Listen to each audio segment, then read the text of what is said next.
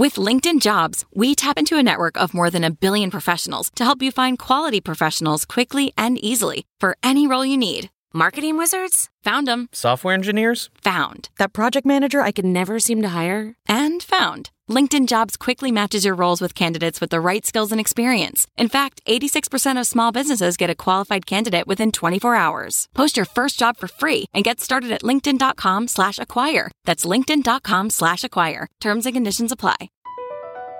BP added more than $70 billion to the U.S. economy in 2022 by making investments from coast to coast. Investments like building charging hubs for fleets of electric buses in California and starting up new infrastructure in the Gulf of Mexico. It's and, not or. See what doing both means for energy nationwide at bp.com/investing in America.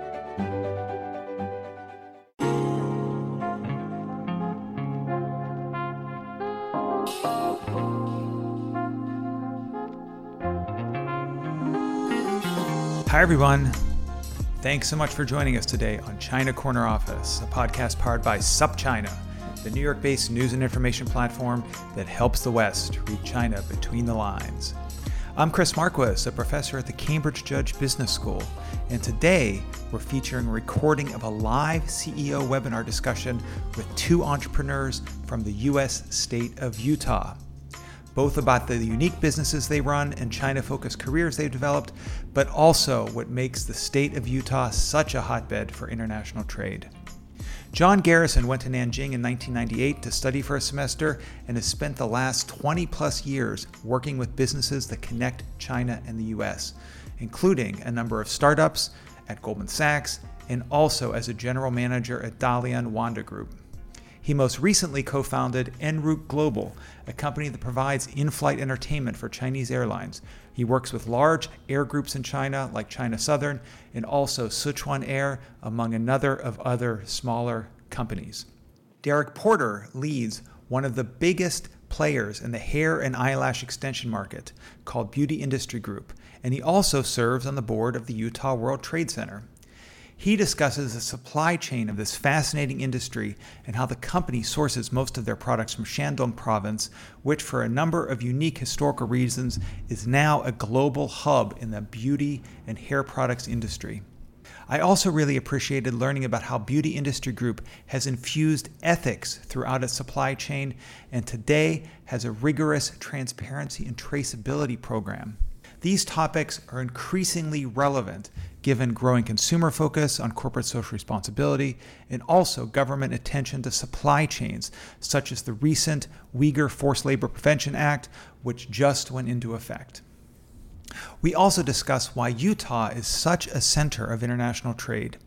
Certainly, an important reason is that every year the Mormon Church sends 50 to 60,000 missionaries around the globe, and many of these are from Utah and then come back for their missions with extensive international experiences and contacts. We also discuss the effects that this has on the state and other historical reasons for Utah's big international focus, including the importance of the two major universities in Utah, the University of Utah and also BYU, Brigham Young University.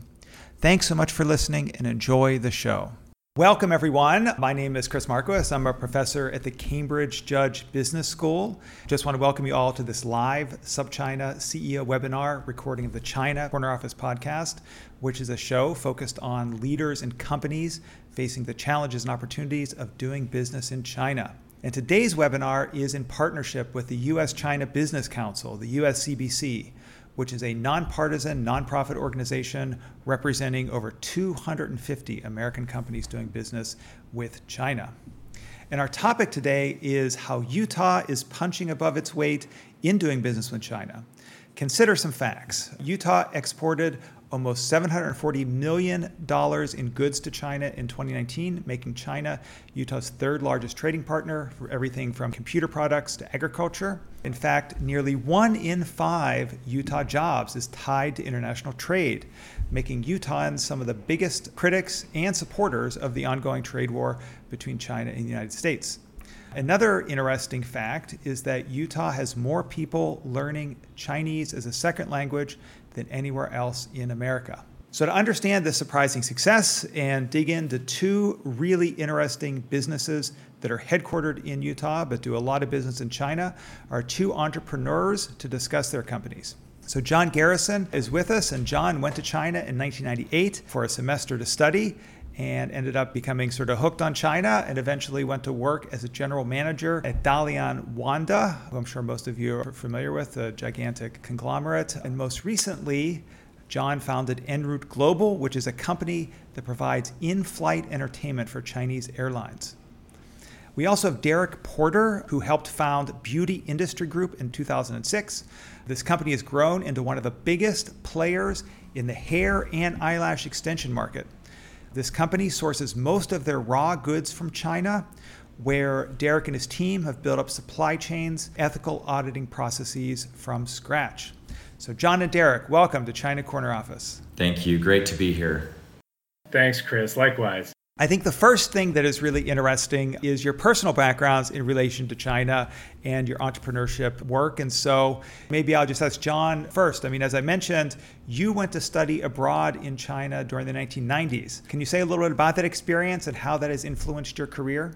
Absolutely. So I was a junior at the University of Utah and just looking to kind of round out my undergraduate years with a study abroad, and had a friend who naturally was a professor in the mathematics department, a Chinese national, and he had gone to Nanjing University and just strongly encouraged me, if you're looking anywhere. And I was kind of looking in the region in Asia and was quite interested in China at that time. And he said, Nanjing University would be a great environment and it's great history, culture. Go knock yourself out. And so I kind of searched around and found a study abroad program that could transfer credits to the University of Utah, that sort of thing.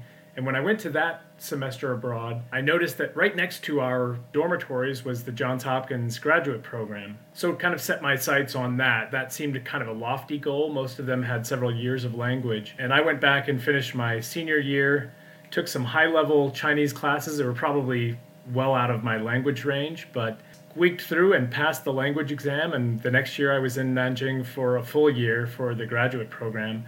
And then I stayed and worked in Nanjing for a while for a company that was kind of an emerging competitor with Alibaba. So right around that same time, 99, 2000, traveled all over Eastern China recruiting suppliers to join the platform to be part of a big sort of B2B online clearinghouse. Later moved to Shanghai and just have sort of stayed somewhat involved with China since I moved back to the US in 2001. Not too long, just a few months before the sort of seminal 9/11 moment. I was working in South Carolina at a Taiwanese company, and from there, a long career through years at Goldman Sachs and in the investment world. And then you mentioned my time at Wanda for several years. So it's been sort of a nonstop element of my career that I did not foresee in 1998 when I first went over. Would love to get into the business you've started, also maybe even learn a little bit about your time at Wanda. But first, let me actually ask Derek a little bit about his background and experience in regards to China. I saw that you've taken over 40 trips there, visiting your suppliers and other customers, et cetera. So can you say a little bit about your background in China and how that's affected your entrepreneurship? Yeah, China was really where I got my start for international business. Since then, have certainly conducted business all around the world. Our company now has offices in mainland China, in Qingdao, Shandong province, but also in Australia, England, Germany, Canada, and kind of coast to coast, New York to LA and Miami, and Salt Lake is our world headquarters. My first trip to China was about 15 years ago. And as you mentioned, have now been in and out of that great country more than 40 times. So I've spent a considerable amount of time there, mostly in the greater Shandong province area. A fair bit of time down in Shenzhen, Hong Kong area, and also over into Kunming and Chengdu. As you asked that question about shaping my entrepreneurial experience, when I go to China, I want to be a better entrepreneur because I'm amazed as I sit at the traffic lights in certain cities and I watch people out there hustling, and I've seen people standing 3 shoulders tall doing acrobats for money, and I'm just amazed at the ingenuity. And then as you go to some of these incredible markets in great cities in Shanghai and Beijing, Ningbo, and you see the ingenuity of these Chinese nationals, for me it's simply inspiring. And so I feel that I'm doing everything I can to actually be keeping up with them because of their grit, stick-to-itiveness, and ingenuity. As you built your business, obviously you're interacting with entrepreneurs as your partners and clients, and I'm sure you learned a lot from them as well. But before diving into that question with you, I'd like to go back to John. And you mentioned, you worked for an Alibaba competitor in Nanjing. You've worked for Wanda, which is very famous, from AMC movie theaters to theme parks and various things. I'd love to hear your reflections a little bit on working for Chinese companies, from this very, very small startups to these giant world famous conglomerates. My time at Wanda began late, so December 2012, so we're coming up on about a decade when I began there, and overall was at Wanda for about 4 years, over 2 different stints at Wanda. So I was there right in the heyday of that acquisition. As you'd mentioned, their kind of acquisition spree with AMC. We went on to purchase a yacht company in the UK called Sunseeker, and so spent a lot of time in Shandong. And actually my remit at Wanda was international investments and partnerships with cultural industries players. So everything from film and entertainment, themed attractions, travel and tourism, sports, all kind of began at that time. And so it was the first time that the company had really organized a focal point for their international outreach. Prior to that, it had been various departments who had made trips abroad and professed they had various mandates for doing different things, but really it all kind of flowed back up to the chairman. I think my biggest observation from the time would probably be really succinctly sort of corporate culture shock. I had left Goldman Sachs, which has over 100 years, a very lengthy and established corporate culture and a real sense of sort of controls and processes, and they work in a highly regulated environment, to stepping into Wanda. On one hand, there was a lot of discussion within the company about their zhidu, the strength of their liucheng, their processes, their procedures, their policies.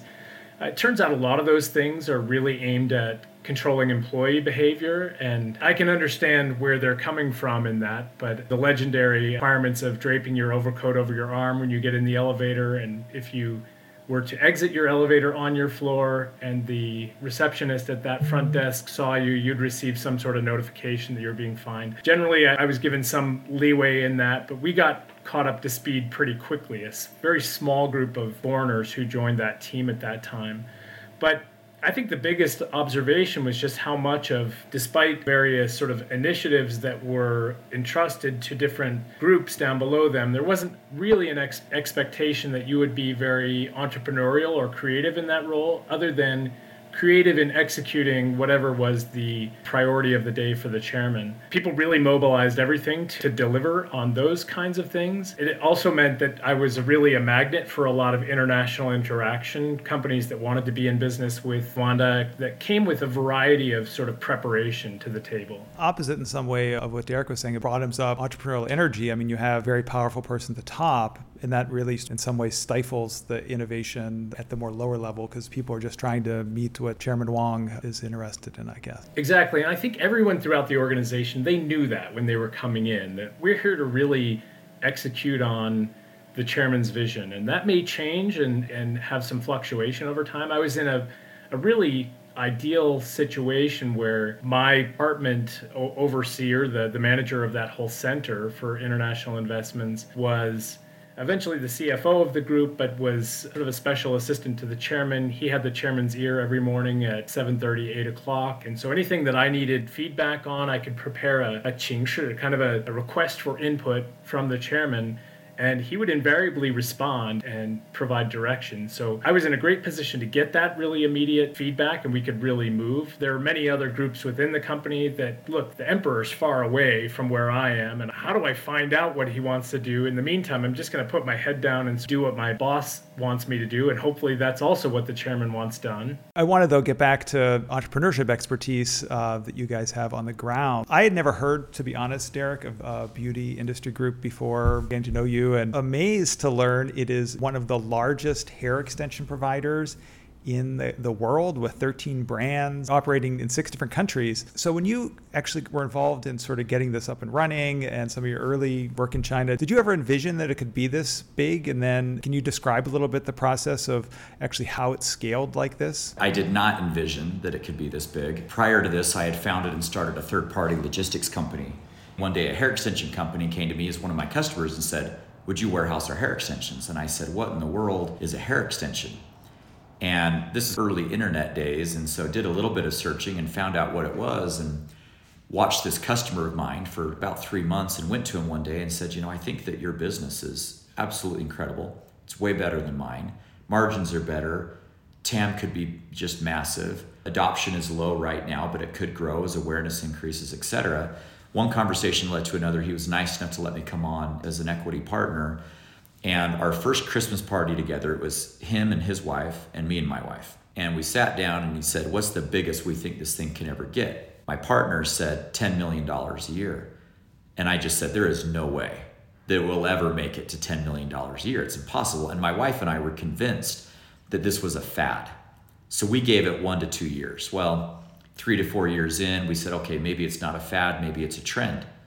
7 to 8 years in, we said, it's not really a trend, it's become a category.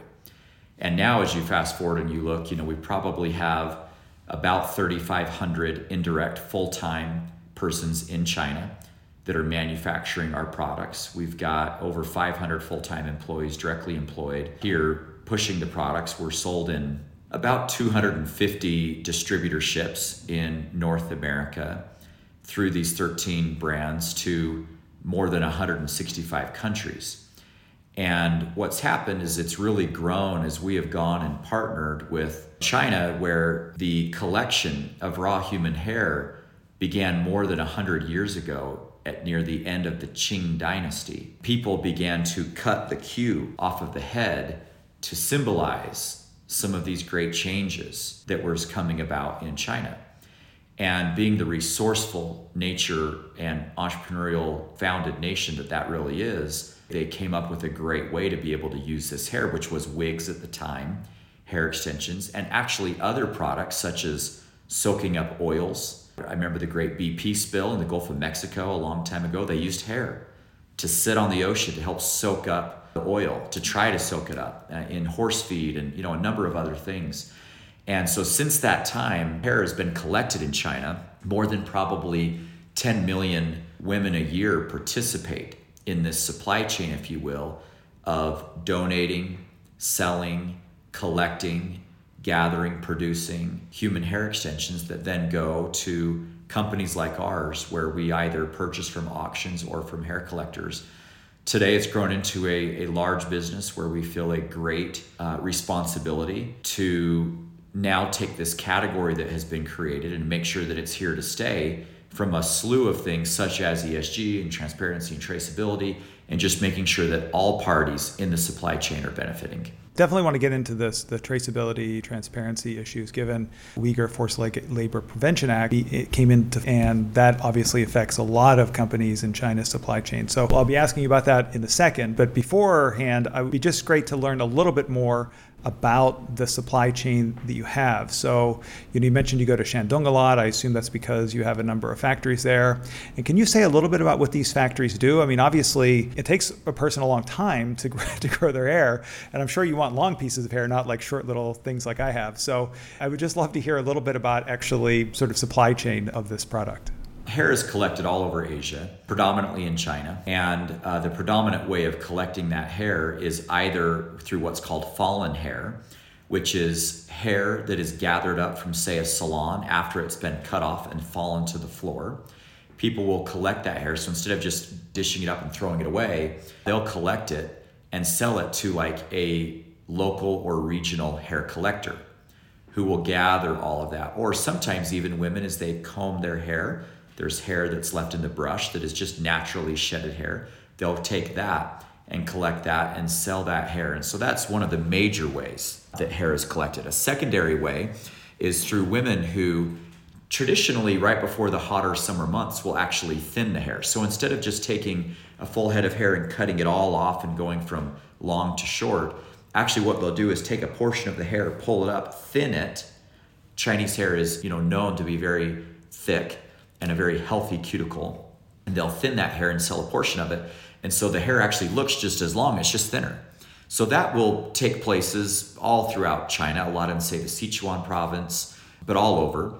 Hair is then sold to these village or local regional collectors that is then sold to hair factories. The majority of hair factories are in that Shandong region, over in, say, Qufu and Heza and that greater Qingdao area, although there are a lot of other factories all throughout China as well. Inside of the factory then, the hair is, as you can imagine, it's typically all one or two colors, like a level 1, 2, 3, which is a dark color. It is then taken, cleansed, colored, takes a process of 2 to maybe 6 weeks to get the color that you want, and it is then applied to a number of different styles and types of hair extensions. We then buy that finished product from a number of factories and turn it into one of our brands that is then taken and sold to salons and hairdressers and even end consumers, as mentioned previously, all around the world. I mean, you mentioned the Shandong cities, Qingdao, Qufu, which I think is Confucius's famous hometown. I don't know if you've gone to the Confucius Temple and with all many the times. graves there. Many times. Incredible place. Could you say more about why it's centralized in Shandong? Is that a place where traditionally people would donate their hair, or is it something about the population there that has really good hair? What about Shandong? Yes, great question. Like a lot of places and industries in China, they tend to localize and tend to come together. And no different than an American city where you have 4 gas stations on every corner or 6 hotels on the same side of the block. Very similar things occur and happen over there. Really what happened is some of the pre-decentralizing in the late 1990s, there was really just a very handful of Chinese government-owned hair companies that had been around for many, many decades. They took those companies and basically turned them into employee-owned enterprises and corporations. Where those companies tended to be domiciled out of was the Shandong area. So from there, as that occurred, with the oldest and most traditional, say, Shandong Haichuan supply, they then took out and fractured into today what is more than 1,000 human hair extension factories in the Shandong province alone. Wow. Over just the course of, say, 30, 25 years. Initial state focus, and then they spun that off to individuals. I'd like to follow up with you, John, just a little bit more about your business that you founded called En route Global, which is a different sort of focus in hair extensions, actually in-flight entertainment in airlines. And Derek mentioned that he has some work in Chengdu, and I think that you also have some work with Sichuan Airlines as well. So there's some little geographic connection. I don't know if you have a connection in Shandong either, but can you say a little bit about En route Global? What experiences led you to found that? Been operating through a challenging time for the air travel industry. So just would love to hear about your experience with En route Global. Definitely the pandemic impacted the in-flight market significantly, and I can kind of explain why that was. Even though the audience has returned in large measure in China, I call them audience just meaning the regular sort of ridership of airplanes. My partner in the business is a former colleague from Goldman, so we had both left Goldman Sachs. He's from China. He was actually the first hire that I had hired or anyone had hired from BYU Hawaii, and so he joined the office in Salt Lake right as I was leaving with Goldman to go to the Beijing office, and we just always sort of maintained rapport.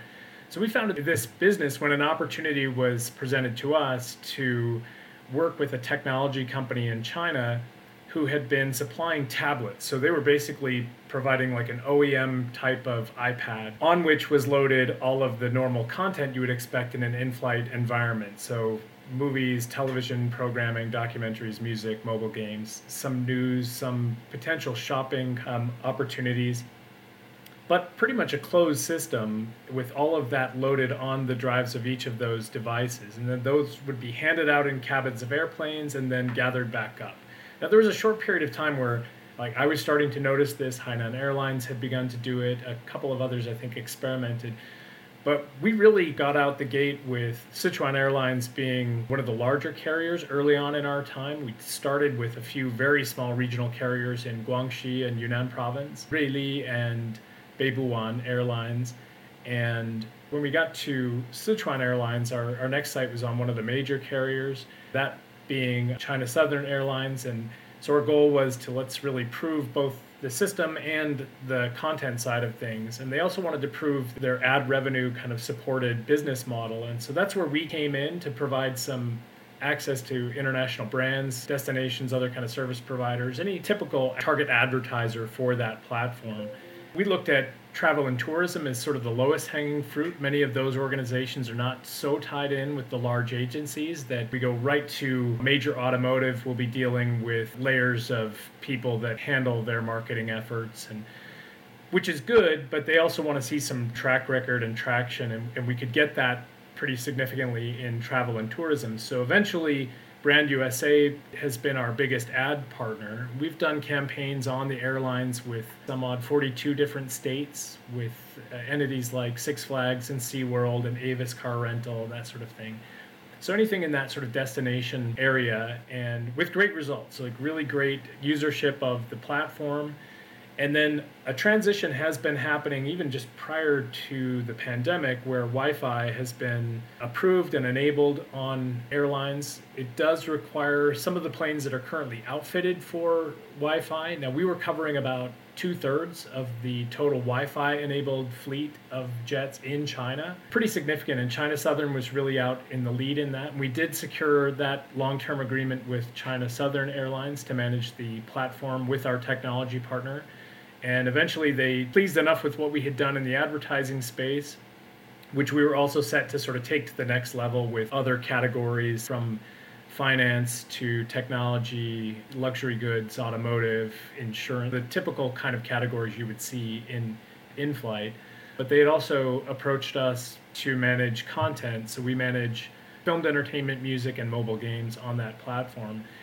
And with that, the pandemic came about, and our biggest challenge has not just been that, hey, we don't have people in those seats. They would eventually come back, but not really a time to be promoting get on an airplane and fly to America during the heart of this pandemic. So a lot of that has been put on hold. And then in terms of getting some equipment upgraded, we've had some issues with both capital, taking a kind of a wait and see approach with our technology side partner, and just access to the airplanes to install upgraded equipment on the planes.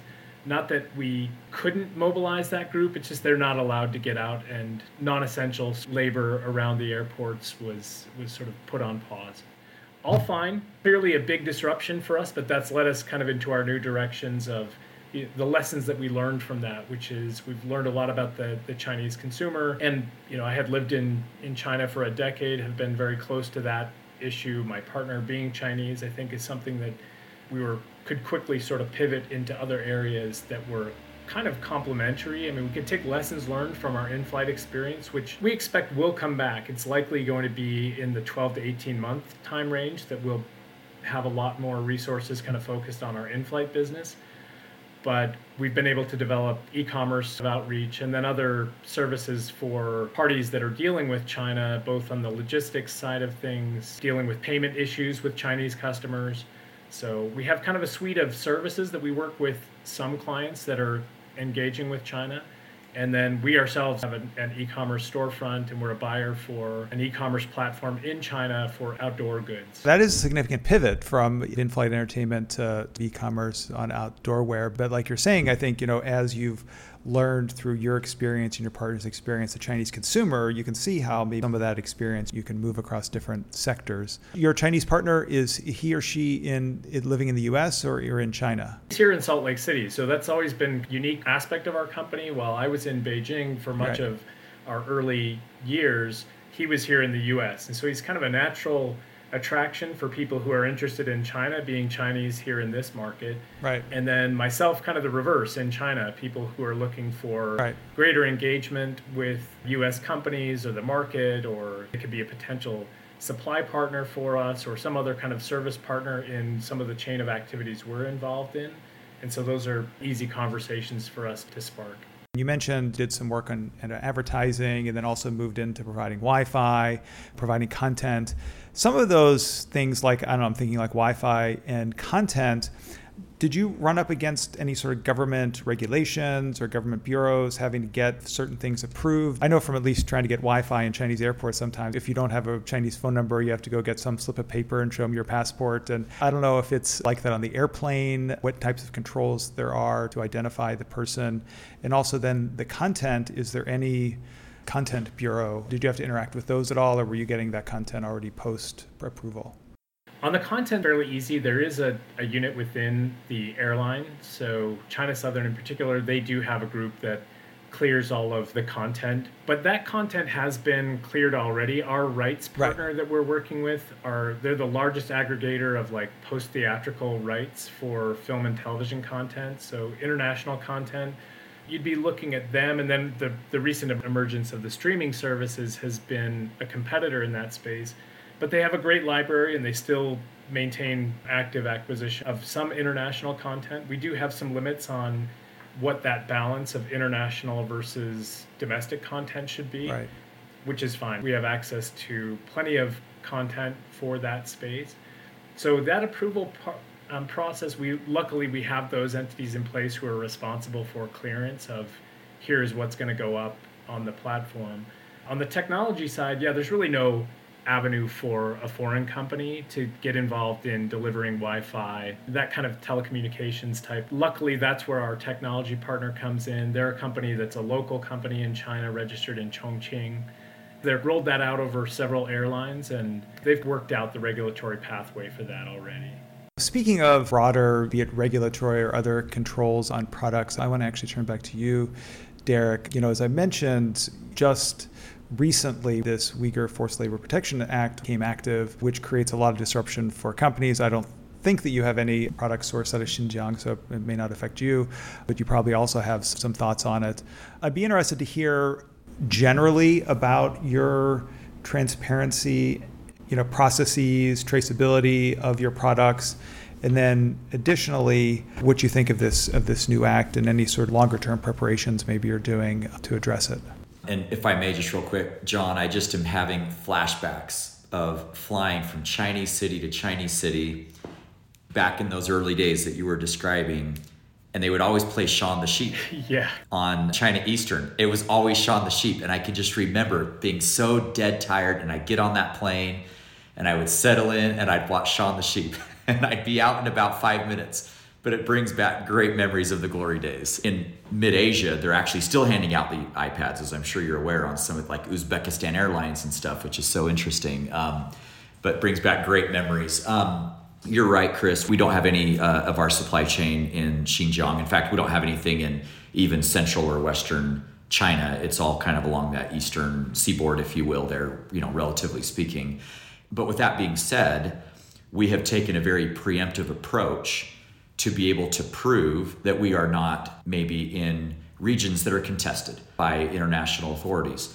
And if you're going to be an importer of record in the United States of America, as of this week, you absolutely have to be able to prove that you are not doing business there, for right or wrong, regardless of where you stand. It's the law.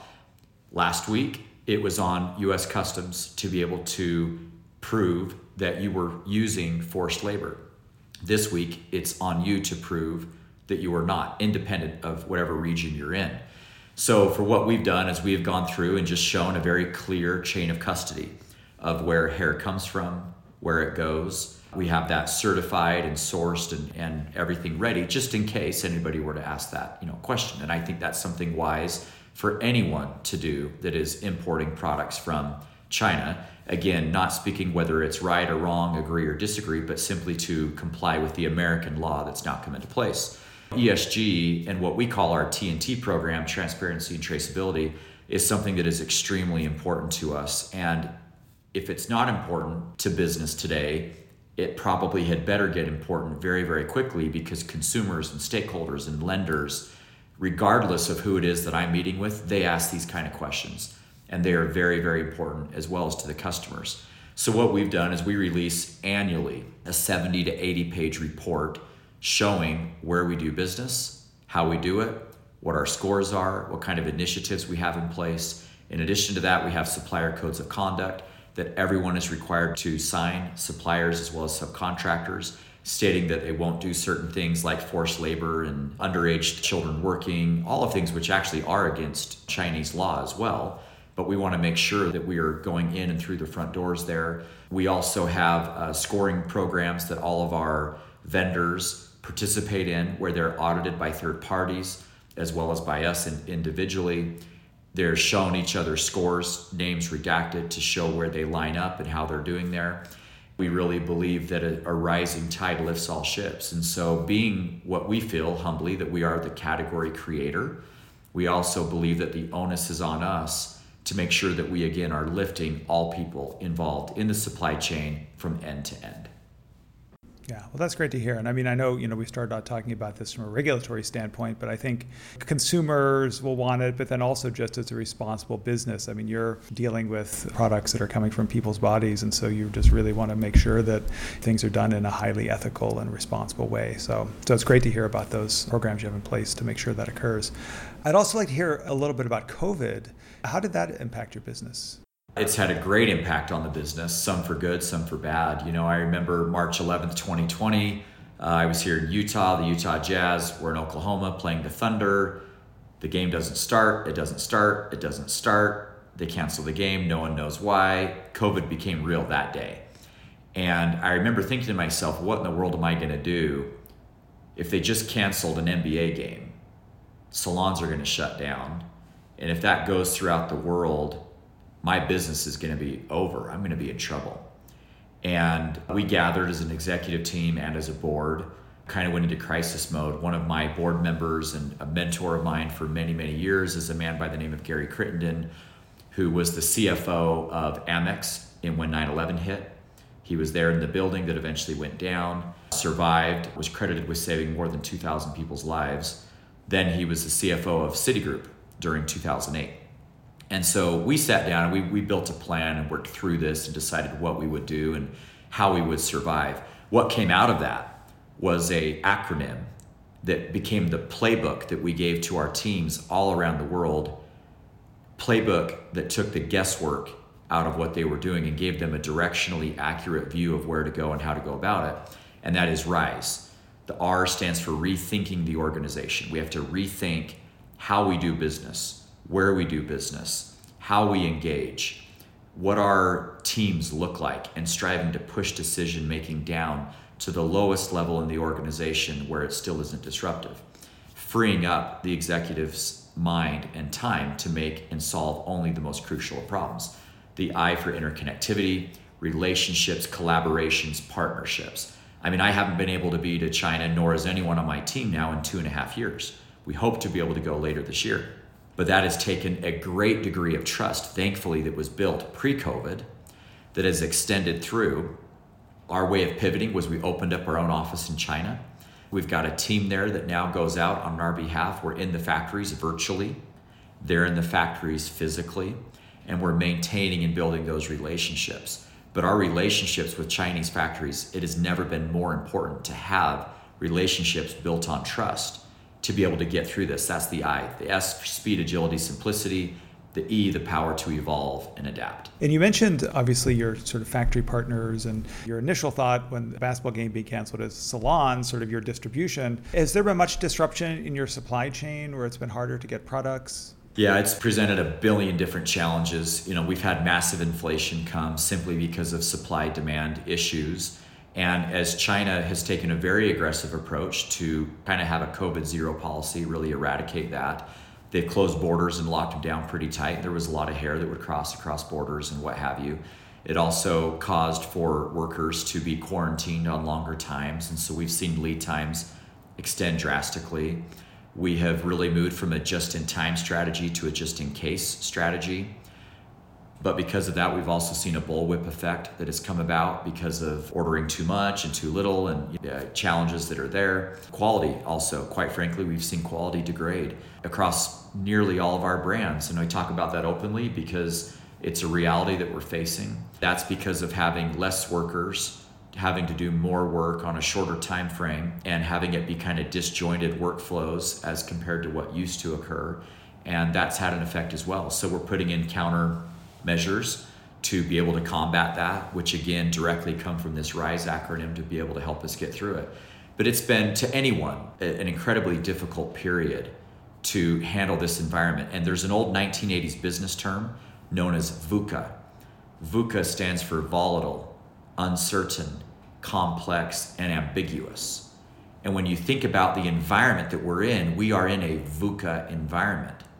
And so the onus comes on the company, on the CEOs, on the entrepreneurs, on the people solving problems to determine how to pivot in a VUCA environment. Interesting. I'm surprised that hasn't come back into vogue more fully, that term. That really does describe the situation we're in. So I also want to mention to our audience, would love to have your questions to pose to Derek and John. So anything that's come up, anything you want to ask about, please put them in the question function, which is at the bottom of your screen, and we can try to get to them. The discussion so far has been really focused on each of you and your businesses, which are just so fascinating and diverse. So it's been really great to hear about that. I know one of the things that we really want to talk about in this webinar is why Utah is such a magnet for international business, why it's had such success.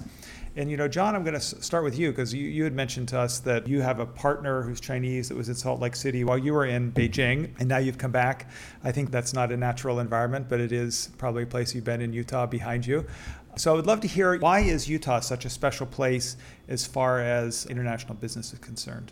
I'm not from Utah, so I grew up in Boston and made my way here just because another family member, my older brother, was living in town when I started at the University of Utah. So I visited him, visited the university, and decided, hey, this is a great place to set down. And bit by bit, the other siblings and parents and people all kind of moved back here to Utah. Now, we ended up here a bit by accident. One, Goldman was opening an office here and was beginning to sort of grow that business back in 2002, 2003. I had spent a summer at Goldman as an intern in my undergraduate years, and some of those connections in New York had reached out to me and said, if you're heading back that direction, knowing I'd been at the University of Utah, it might be interesting to kind of jump in to the Salt Lake office. It was a great experience, and then I had sort of induced my partner to come over from BYU Hawaii to settle in Utah. So that sort of established some roots for us.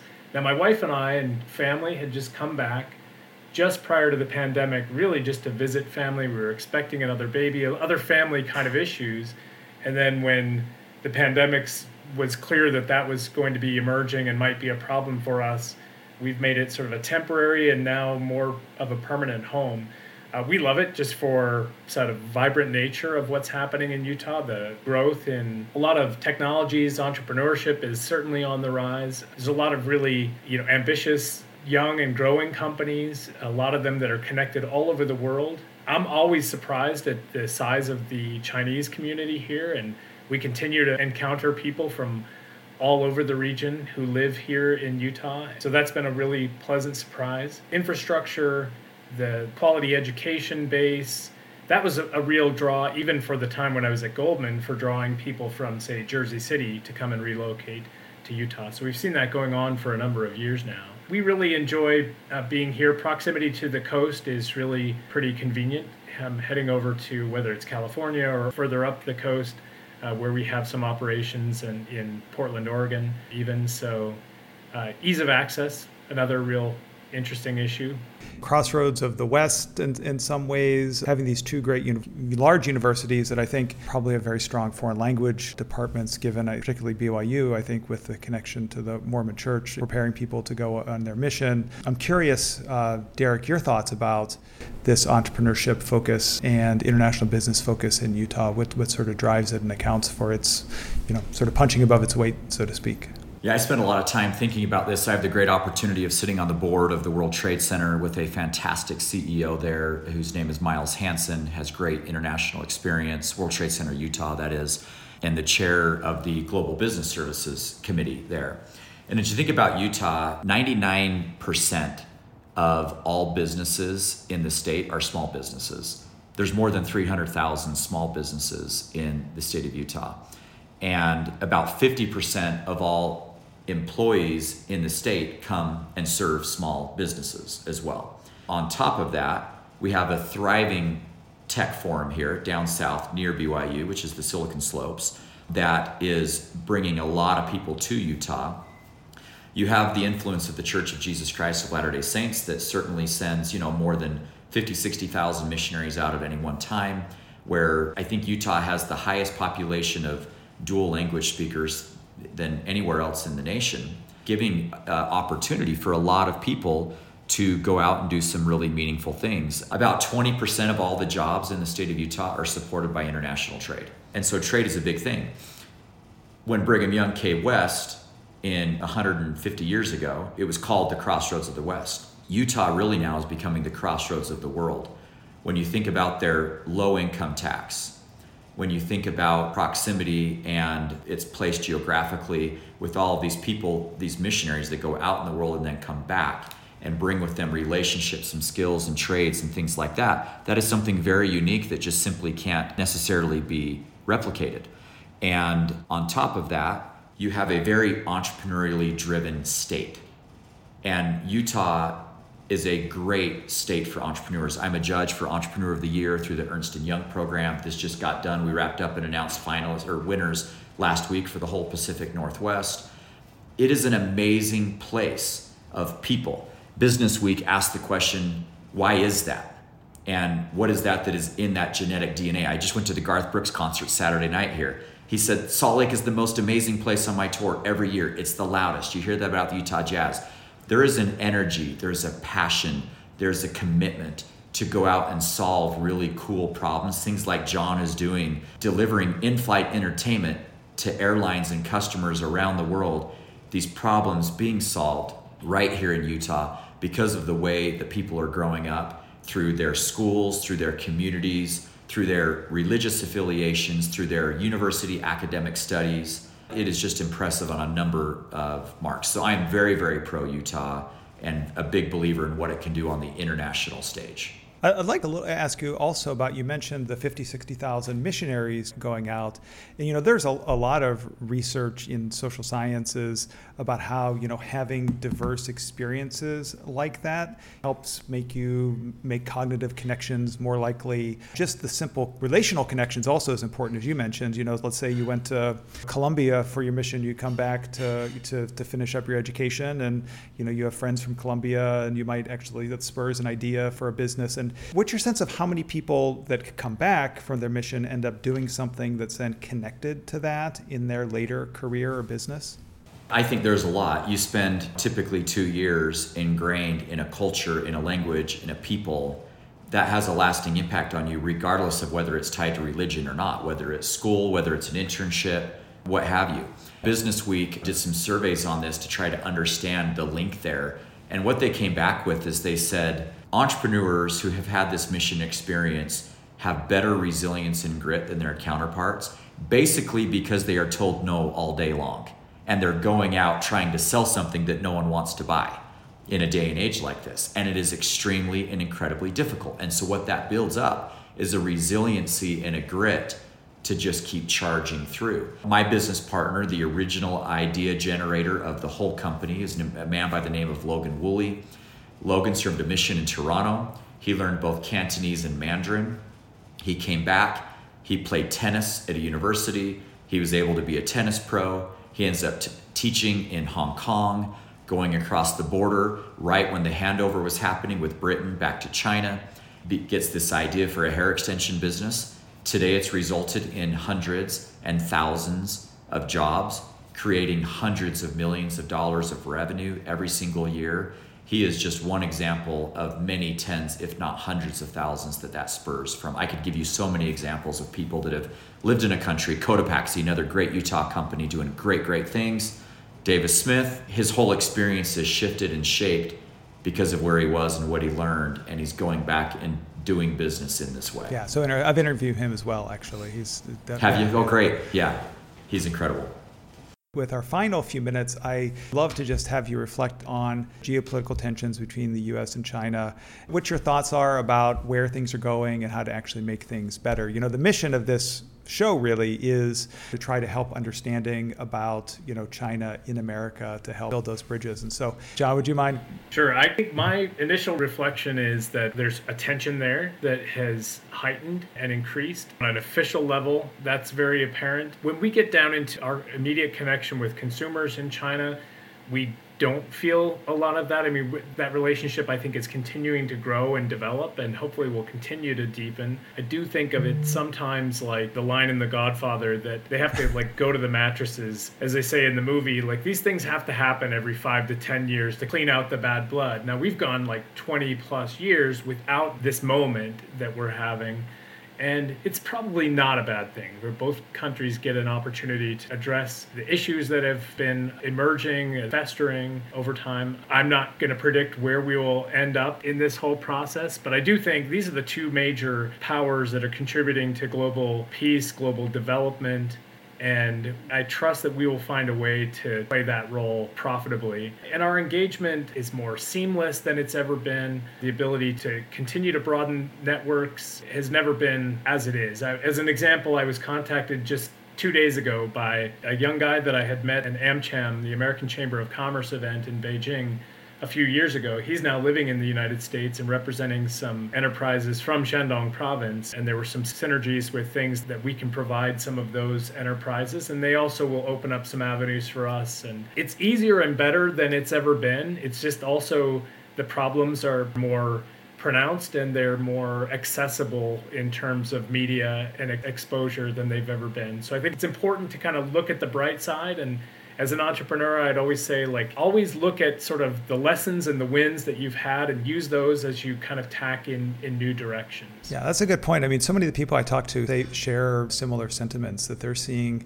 so many positive things sort of on the ground, but the media actually tends to really reinforce a lot of the negative. Derek, I know that you're on the board of the Utah World Trade Center. What's your sense of where things are going in the U.S.-China relationship?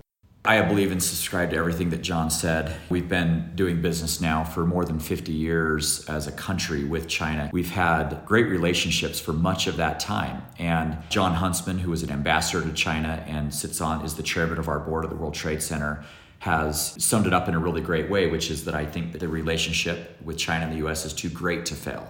It's not too big to fail or too important to fail, it's too great to fail. You look at the reliance that each economy has upon one another. You look at the way that we've been able to seamlessly integrate and work for many, many decades now, and the opportunities and possibilities that continue to grow there. So I have high hopes for those opportunities to occur.